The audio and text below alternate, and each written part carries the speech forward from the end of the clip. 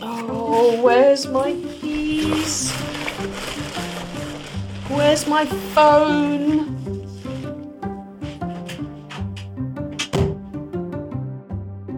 Almost all of us have said this. We've misplaced things and have the occasional lapse of memory. These are normal parts of life. Despite what you might think, we probably don't have dementia. In fact, 80% of us worry about personally having dementia.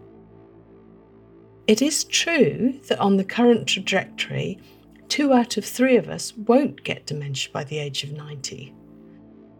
Dementia isn't a natural part of ageing. Though ageing is an important risk factor, you're 15 times more likely to be diagnosed with dementia in your 90s than in your 60s. There are other risk factors too, resulting in a reduction in the rate of new cases of dementia across North America and Europe over the last 13 years. That's because a 65-year-old born in the 1920s compared to a 65-year-old born in the 1950s will have very different levels of other dementia risk factors. So, in each age group, there are fewer new diagnoses of dementia every year.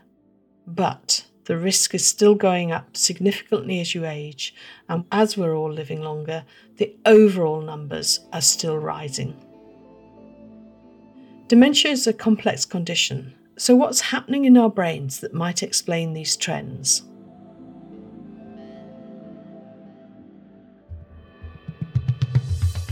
This is In Conversation from Medical News Today. I'm Dr. Hilary Geit. Regular listeners will know this podcast is all about conversations, not just between me, our correspondents and experts, but between them as well. This month, we're exploring the latest research to understand how dementia affects the brain, and how can this impact on the risk factors for developing dementia. To help us untangle all of this, I'm joined by Dr. Kama Amin Ali. Hi, I'm Kama, and I'm a lecturer in biomedical science at Teesside University. And my research centres around looking at post-mortem human brain tissue to try and understand dementia. And to help us understand what dementia is actually like, I'm joined by Paula Field. Hello, my name's Paula Field. I'm a co-carer with my sister for my mother, who was diagnosed with Alzheimer's about 4.5 years ago. And also joining me is podcast regular and Medical News Today's feature editor, Maria Cahoot. Hello, Hilary. Hello, everyone. I look forward to exploring more about Alzheimer's research today. Thanks, everyone, for joining me. Let's start with an overview of dementia and its causes. Cam, can I come to you? Yeah, so I always think that it's good when we are discussing dementia to start off with a definition of what we mean by dementia. Often you might hear people use it interchangeably with things like Alzheimer's disease, but they're very distinct things. So dementia is an umbrella term. It describes a set of symptoms. It's a clinical syndrome. Those symptoms are often associated with memory impairment, but for a diagnosis of dementia, you also have to have an impairment in one or more other cognitive domains as well. So this might be personality, it might be visuospatial skills, for example. So as I mentioned, dementia is kind of that umbrella term, which has sitting under it those brain diseases that lead to dementia. Alzheimer's disease being one example of that. Is it hereditary, or are our genes a risk factor for it? It depends on kind of what brain disease we're talking about. So if we're going to talk about Alzheimer's disease, which I think is a good idea because it's the most common brain disease that leads to dementia, there are some types of Alzheimer's disease that are hereditary and some types that aren't. So the most common type of Alzheimer's disease is what we call sporadic Alzheimer's disease. And that counts for 97% of Alzheimer's disease cases. So 3% of cases of Alzheimer's disease will have that known genetic origin.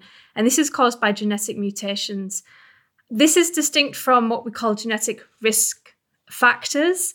Only a small percentage of actual Alzheimer's disease cases have got that genetic known hereditary link. So hereditary means if you get the gene from your mother or your father, you've got a 1 in 2 chance of getting the disease yourself, whereas a risk factor may be a much, much lower chance and depends on all sorts of other things. Exactly. So the risk genes that have been identified, they are genes that potentially could increase your risk of getting dementia, but it's certainly not hereditary. Whereas the 3% of cases that are familial Alzheimer's disease, those are ones that are genetic mutations that we know are hereditary. Paula, you've been looking after your mother with dementia alongside working. Let's go back to the start. Can you tell us what you first noticed? Yes, I think my sister and I had first noticed some issues with her memory after my father had died. I think probably that she had started to develop some form of dementia before that, but they sort of helped each other out, and they lived together, and they did stuff that they'd always done. And I think he supported her through a lot of those sort of daily things. After he died, I think it became much more obvious in terms of, being forgetful, sort of leaving switches on. But, at that stage, we weren't sure whether, her husband of almost 60 years had just died. So we weren't sure, whether this was sort of a grief thing. But it gradually progressed. And it probably took us about 6 months or so after he died to sort of realise that we probably did need to take her to the doctor and to find out what was happening. Maria. Paula, so how did this affect you and your sister in terms of financially and your just day-to-day life, I guess? Well, I think in the early days it was because we weren't sure what was happening. She was sort of okay. You could have a conversation. We were both working full time. We'd go and visit weekends like we'd always done. Well, actually more because my father had just died. But, so we were there really regularly. But I think in terms of financial impact at that stage, there wasn't very much. We just carried on as usual. She didn't have any carers or anybody at that stage. We used to just go in as often as we could. And then once it got to the point when we had to take her to the doctors for her first memory test, and once the results came back, then that's when we had to start thinking about, more care. And yeah, that's resulted in my sister having to take a day off a week from her work and spend 2 afternoons a week with my mum. She's been doing that for nearly 4 years now. And we have other carers going in about twice a day now, one to make sure that she gets up and give her some lunch, and the other one in the evening to give her some dinner. And they do that about 4 days a week, and we pick up the rest. So in terms of finance, she's still at home. The cost is with the care teams. And in my sister's case, a loss of income. I've also had to go down for 3 days a week. But my mum does have some savings. But how long it will last or what the next step is, we don't really know. It really is quite it just takes so much out of everyone. Cam, you were interested in how diagnoses are made. Yeah, so Paula, I'd like to know more about what your experience of the diagnostic process was for your mother and what that experience was like for you as well. Well, I'd say we first took her to the doctors and they did a sort of preliminary memory test. And we were aware, I'd been to the doctors before and, we had to sort of repeat all the questions and stuff to her. That memory test, obviously, they were worried. They did another memory test, which obviously showed that her memory was failing. And they then referred her to the local hospital for the CT scan. So that was probably 6 to 8 months before the scan happened. Results came back, that she had late onset Alzheimer's disease. So it was probably about 6 months. We weren't unduly worried, I don't think, at that stage. It was good to know what the diagnosis was. Once we knew that was the situation, we then really had to sort of take stock and work out what our next steps were with her, because obviously she was living alone. We were working.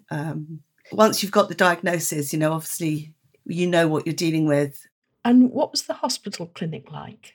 I must say, and I don't know if I should say this, the medical doctors and people were not very helpful. It was very much, here's your diagnosis, get on with it. They prescribed her a drug, which is not a very sensible option for a woman that's got Alzheimer's.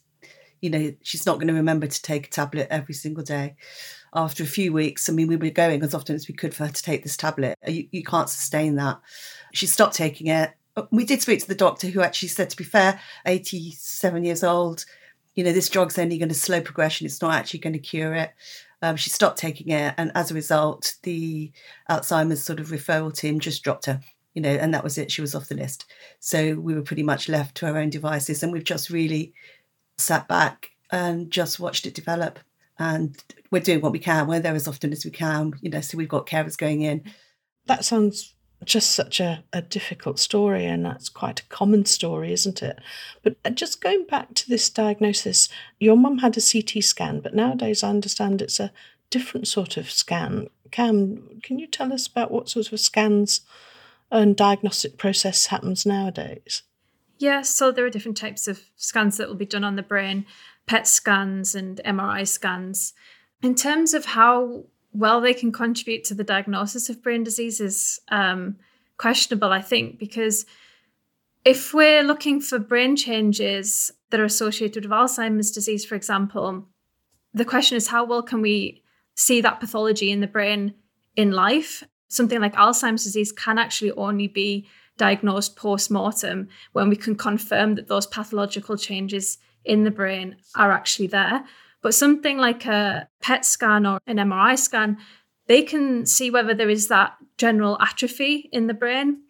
And that is something that we would expect to see in something like Alzheimer's disease, particularly atrophy around the hippocampus, which is part of the brain that is responsible for different memory processes. So to a certain degree, these brain scans can help with the diagnosis of a certain brain disease that is leading to dementia, but we have to remember that it can only ever be confirmed post-mortem. Paula, do come in. You said that Alzheimer's is not diagnosable until post-mortem. Therefore, I can't say that my mum has Alzheimer's. She has a form of dementia. Do you think that that's important in how we continue to care for our parents? Is there a difference? I mean, Alzheimer's is a word that we use all the time, and the diagnosis I've got written down is late onset Alzheimer's. She may not have Alzheimer's, and how you sort of move forward with that and how you discuss it and how you talk about it. And, I think that's really interesting and something that may need to be a little bit more clarified, because I assumed she had Alzheimer's.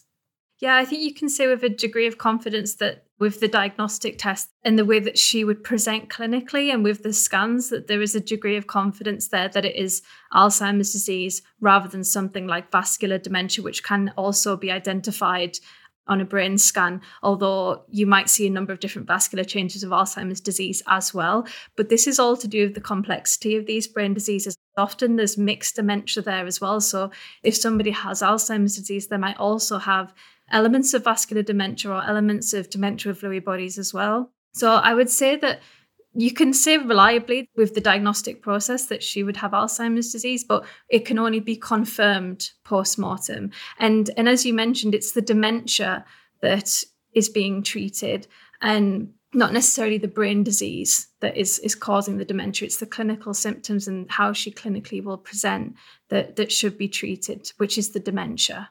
Cam, you mentioned their atrophy. What does that mean? Yeah, so essentially it's atrophy is where the brain tissue degrades. You'd see shrinkage of certain areas of the brain. You'll see lots of gaps in the brain. You have enlarged ventricles. So the brain will just look very different to a brain that didn't have Alzheimer's disease, general loss of tissue, basically. My understanding is the new PET scans can look at how the brain metabolizes nutrients like sugar, and that can show up whether or not there are some proteins that get misfolded, don't they, in Alzheimer's, amyloid and tau. So Cam, can you just explain what those proteins are and how important they are? Yeah, so amyloid and tau are the kind of characteristic pathological features of Alzheimer's disease. And amyloid basically is a protein that will aggregate and clump together in the brain and form plaques. And that's what we see in Alzheimer's disease. And these plaques then disrupt neuronal cell function. And then that kind of leads to a lot of those cognitive issues that we talked about earlier. There's also tau, which is a protein, again, in the brain. Again, it's another characteristic pathological feature of Alzheimer's disease. And normally it's a protein within axons of nerve cells, and it helps to form what we call microtubules that are responsible for transporting nutrients within these cells. And what we see in Alzheimer's disease is that it aggregates into these tangles and it disrupts cell function in that way. And it affects how cells communicate with one another. I have a very simple brain. So the amyloid bits go all sticky and go all around the nerve cells in the brain. And then these tau bits of protein, like a plant that takes up water through its stem, it stops the passage of nutrients through the nerve cells. So those things together are diagnostic of Alzheimer's, or are there people who have those things and don't have Alzheimer's? Yeah, so both amyloid and tau are things that we'd expect to be in the brain anyway. They kind of aggregate and clump together in ways that they shouldn't in Alzheimer's disease. So that can be quite challenging. So for example, we'd expect to see amyloid in the brain as you get older. So if you were to do a test to look for amyloid in CSF, in cerebral spinal fluid, for example, it's on its own would not be diagnostic of Alzheimer's disease. This is why I mentioned earlier that Alzheimer's disease and other brain diseases that lead to dementia, they can only be confirmed post-mortem, because it's how the pathology is distributed in the brain that defines it being Alzheimer's disease. And also amyloid and tau, as pathological hallmarks, they're also associated with other brain diseases that lead to dementia, like chronic traumatic encephalopathy. So it's just the pattern and the distribution of these pathologies that determine what the brain disease is. Paula, if I can come to you. So after that initial phase and the memory loss, what else did you start to notice? Well, we noticed that she became quite isolated. She didn't leave the house. She did start to leave her peas on the cooker, and have the fire brigade came out. And I think it was things like that, the real big sort of things that started to happen. There were only one or two, luckily, and she was fine in both cases. And I think, that was the point where you started to go, eek, this is getting quite serious. As I say, she was living on her own. She, over the next 3 or 4 years, she hasn't probably washed or had a shower for all of those times. It's a habit that she has got out of and just can't get back into it. She still has some sort of instinctual habit, so she'll still switch off the switches at the end of the day. That's something that she's done forever. But pretty much everything else, she knows there's a fridge in her house, and she knows that there should be something on the shelves, and she will put stuff in the fridge. It could be a packet of crisps or it could be a cup. She has this sort of visual memory of the fridge, but she doesn't quite know how to use it. She doesn't feed herself. She won't drink water. She certainly couldn't take medicines. And she still believes that she cooks her own dinner. She still believes that she can do all the things that she's always done. I don't think it's denial necessarily. I think she just forgets that it's happened, therefore she must have done it. So it's very interesting. I think, she has no idea who myself or my sister are. She recognises us, but she doesn't know who we are. She has no knowledge of people going in every day to help her. It's complete blank. She pretty much sits on her chair every day with the TV on and looks into space. So from that devastating description of change in behaviour, Cam, what's actually happening in the brain? Because earlier you said it started in the hippocampus, which is the area related to managing memories, but it sounds like more things are happening. What would actually be happening as the dementia progresses? This is one of the complexities of these types of brain diseases that lead to dementia is, first of all, how they can affect people very differently based upon the parts of the brain that are affected by the disease. But with something like Alzheimer's disease, we know that the pathology progresses into certain areas, and as the disease progresses, it starts to affect more areas of the brain, which is why that you might initially see some memory problems, but a lot of people might dismiss them as just getting older until then the disease progresses and more cognitive domains start to be affected. So as the disease progresses to more of the cortical areas, you might see more issues around language, around personality, and then visual spatial issues that you might see later on. Maria, did you want to ask something? Yeah, I was wondering, Paula, how your mum's personality actually changed, or if some parts of her previous personality became more pronounced, maybe.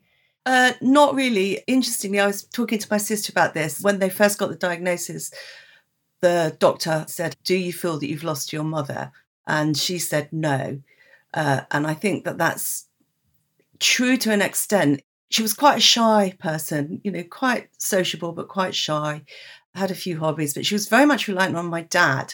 He was sort of the active one, and she pretty much did sort of sit in the house and cook his dinner and wait for him to come home, and they'd go to the garden centre and stuff like that. You just assume that was sort of a traditional 1950s sort of relationship. So once he died, she pretty much carried on doing that. She hasn't changed in the terms that she can't go out for walks or she can't do her hobbies, or because she never really had those in the first place. We haven't seen this huge sort of shift in where she was before to where she is now, which may be a good thing. So can we just look back now to understand why these things are happening? There are 12 risk factors, aren't they? And Cam, can you just briefly outline the ones that are related to chronic disease and exposures? So when we're talking about risk factors, if you remember earlier on, I mentioned about sporadic Alzheimer's disease. This is the Alzheimer's disease that occurs in most cases, and it's usually over the age of 65 that we would see that.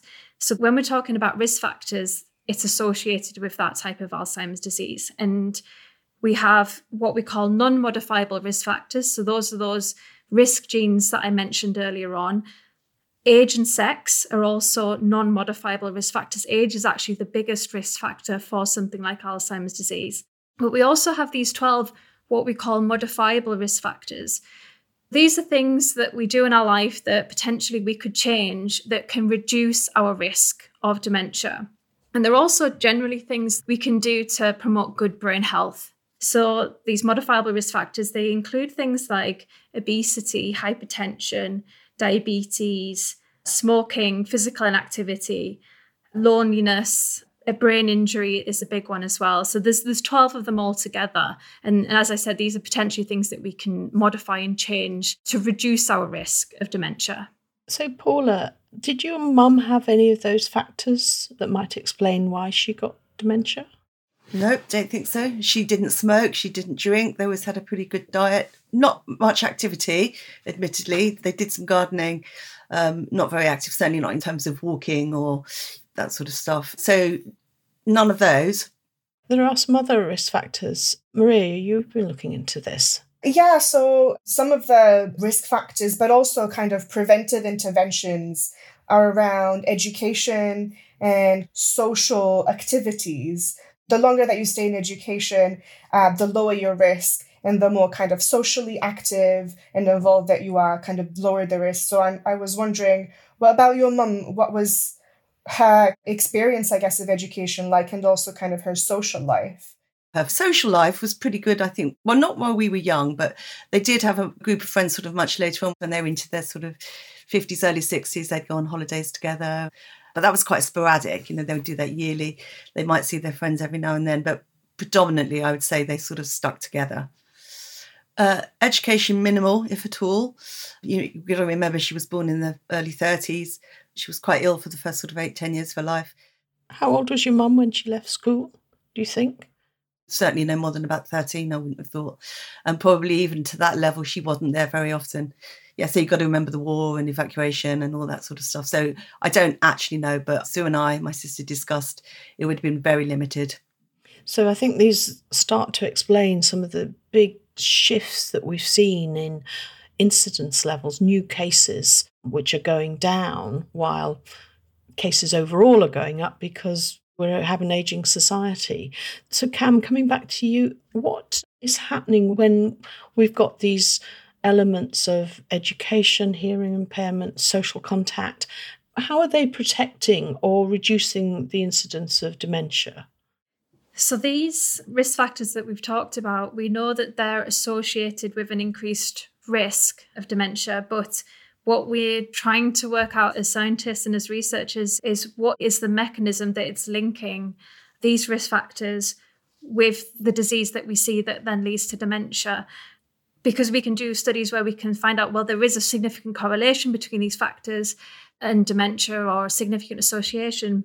But what exactly is causing something like brain injury to increase somebody's risk significantly to then develop dementia? And the way that I like to imagine it is that our research into trying to understand these mechanisms is like the black box, that we're trying to work out what's happening inside that black box.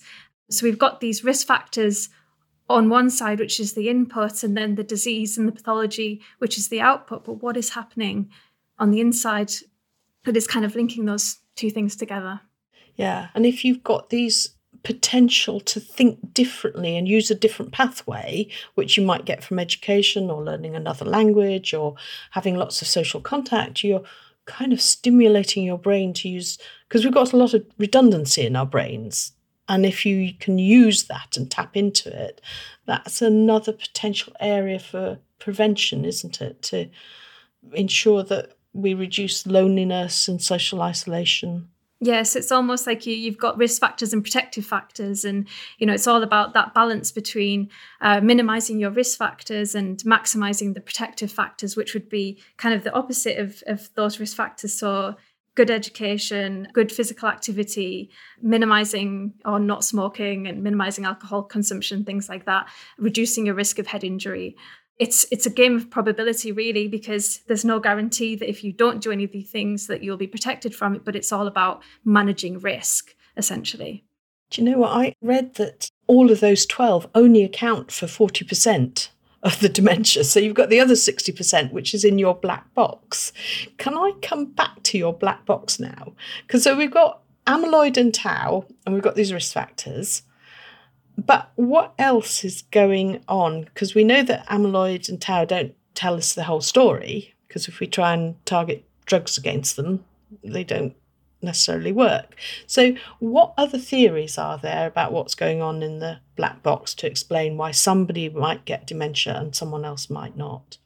So neuroinflammation is quite a significant area of research in terms of looking at a potential mechanism that would be driving brain diseases that lead to dementia. Can I just stop you there? Sorry, Cam. You said neuroinflammation. What do you mean by that? Neuroinflammation is something that I'm interested in, and there is a type of immune cell in the brain called microglia, and they're involved in an inflammatory response in the brain. A lot of the research that I've done is around brain injury. So I've looked at these microglial cells and both the acute inflammatory response and also a chronic inflammatory response as a result of brain injury, and how that might be the mechanism that is increasing the risk of dementia after brain injury. So it's all about how these cells respond as part of a neuroinflammatory response in the brain, and how over time, if there is a chronic response, because we know that a neuroinflammatory response is originally designed to be protective, but if these cells are activated long term, as in chronic activation, could they actually be causing damage?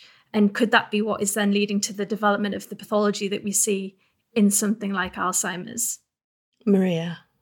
I was also thinking about some recent research that's been looking at the gut-brain axis, the link between the bacteria in our gut and what goes on in our brain. And there's been some talk about the influence, I guess, of gut bacteria on the brain in the context of dementia as well. So I'm wondering if that might have anything to do with neuroinflammation at any level. Yeah, it's possible, because when we're talking about neuroinflammation, this could be, systemic inflammation. It could be inflammation that's happened at some point in a person's life. It could be inflammation that has happened and then affected the brain. So there is possibility of inflammation that's happened somewhere else in the body that has then led to an inflammatory response in the brain. It doesn't necessarily have to be from an injury that I look at in the brain. It can be systemic inflammation as well. When I was looking into this and I came across the fact that inflammation may be one of the things that's happening in the black box to make the amyloid and tau be a real problem, I thought, I wonder whether or not gum disease is a problem, because gum disease is something extraordinary. I mean, it increases your risk of poor diabetic control, increases risk of miscarriage, and because it's a low-grade inflammation. Do you know anything about that? That there are a number of things that are identified as potential risks for dementia, such as gum disease. Lack of sleep is another one that comes up quite a lot. But there isn't enough evidence there yet to say that there is a strong enough association that they can be included in the model that we have about risk factors, but certainly there is research that is looking at gum disease and also things like lack of sleep and other potential risk factors as well. So it's interesting that you brought that up. Paula, is there any of this ringing true for your mother? No. No. I mean, interestingly, I don't know about my mum's teeth. I've never known her go to the dentist. At some point, she had some amazing sort of dentures or something put in, and I've never seen her ever clean her teeth, and she certainly didn't take them out and put them in a jam jar. Sleeping, no. As a family, we've always been really good sleepers. I can't make any links with either of those to her. And I think this is really important. I'm so glad you're with us here, because actually risk factors are risk factors. They don't explain for a particular individual exactly why one person did get dementia and why someone else didn't. I just want to ask all of you now how you're feeling about the future for dementia and Alzheimer's. Paula, can I start with you? It's a tricky one. I think in our situation, we're probably, to be brutally honest, too late for any sort of treatment for my mum. For us, it's just sort of sitting back and keeping her comfortable, keeping her safe, making sure she's fed, making sure she drinks, and probably sadly just watching. I don't know what's going to happen or what the result from her will be. My question is sort of, at what point do you think that people should approach their doctor for a diagnosis or for a brain scan? Because, in her case, we didn't notice it. It was too late. I'm not saying they could have stopped it. At what point do you think that we need to get on top of this and actually not wait until the diagnosis? Because once you've got a diagnosis, there's pretty little that you can do, to be fair. And it's sad. It's a waiting game, and we don't know what to expect or where we're going to go with this. But we had no warning. There was nothing that we could do about it in advance. Cam, do you want to pick up that question about when should we be thinking about it? Because people have memory lapses all the time. What's the threshold that people should be looking out for?